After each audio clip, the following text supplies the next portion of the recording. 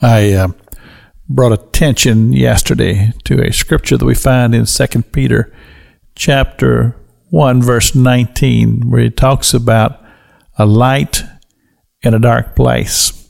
And yesterday, as I was ministering this, it occurred to me that perhaps I might want to give some definition to what I would refer to as a dark place. And I would mostly describe it as being a place of despair. Person is discouraged. Perhaps there's been life circumstances that's just kind of knocked them down, knocked them around, and they're just discouraged. And they don't have a clear picture of what the future looks like. I can identify when I was during my military service and had gotten out of the Navy, and I did not realize how difficult that adjustment would be. Because when you're in the military, you have a steady paycheck, you have your meals provided, you have all of your medical taken care of, and all of those things that you kind of begin to take for granted when you are enjoying those things. So I'm out of the military. I'm in Pensacola, and tried to find a job, and I was just not able to do so. And then realizing that even the economy had changed in the 4 years that I'd been in the military, and there's just a lot of things that I had not considered. And so I started doing odd jobs and doing whatever I could to make a little money, but the bills were stacking up, and house payment needed to be paid, and a car payment needed to be paid, and all of those things begins to happen.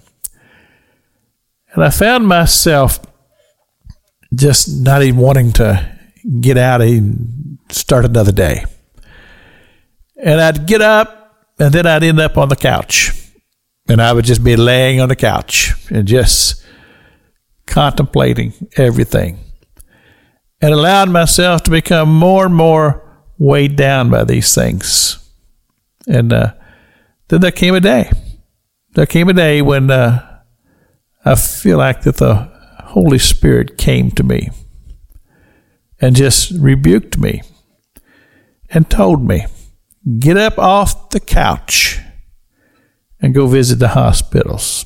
There's people in your church that are in the hospital, and they could use some encouragement.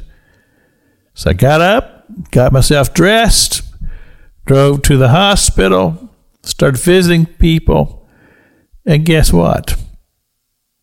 They were a ministering spirit to me. I went there supposedly to minister to them. They ministered to me. And the Holy Spirit spoke to me and just told me, look, you need to get your focus off all of the negative circumstances in your life and just begin to focus on a heart to serve your fellow man. And God will take care of these things.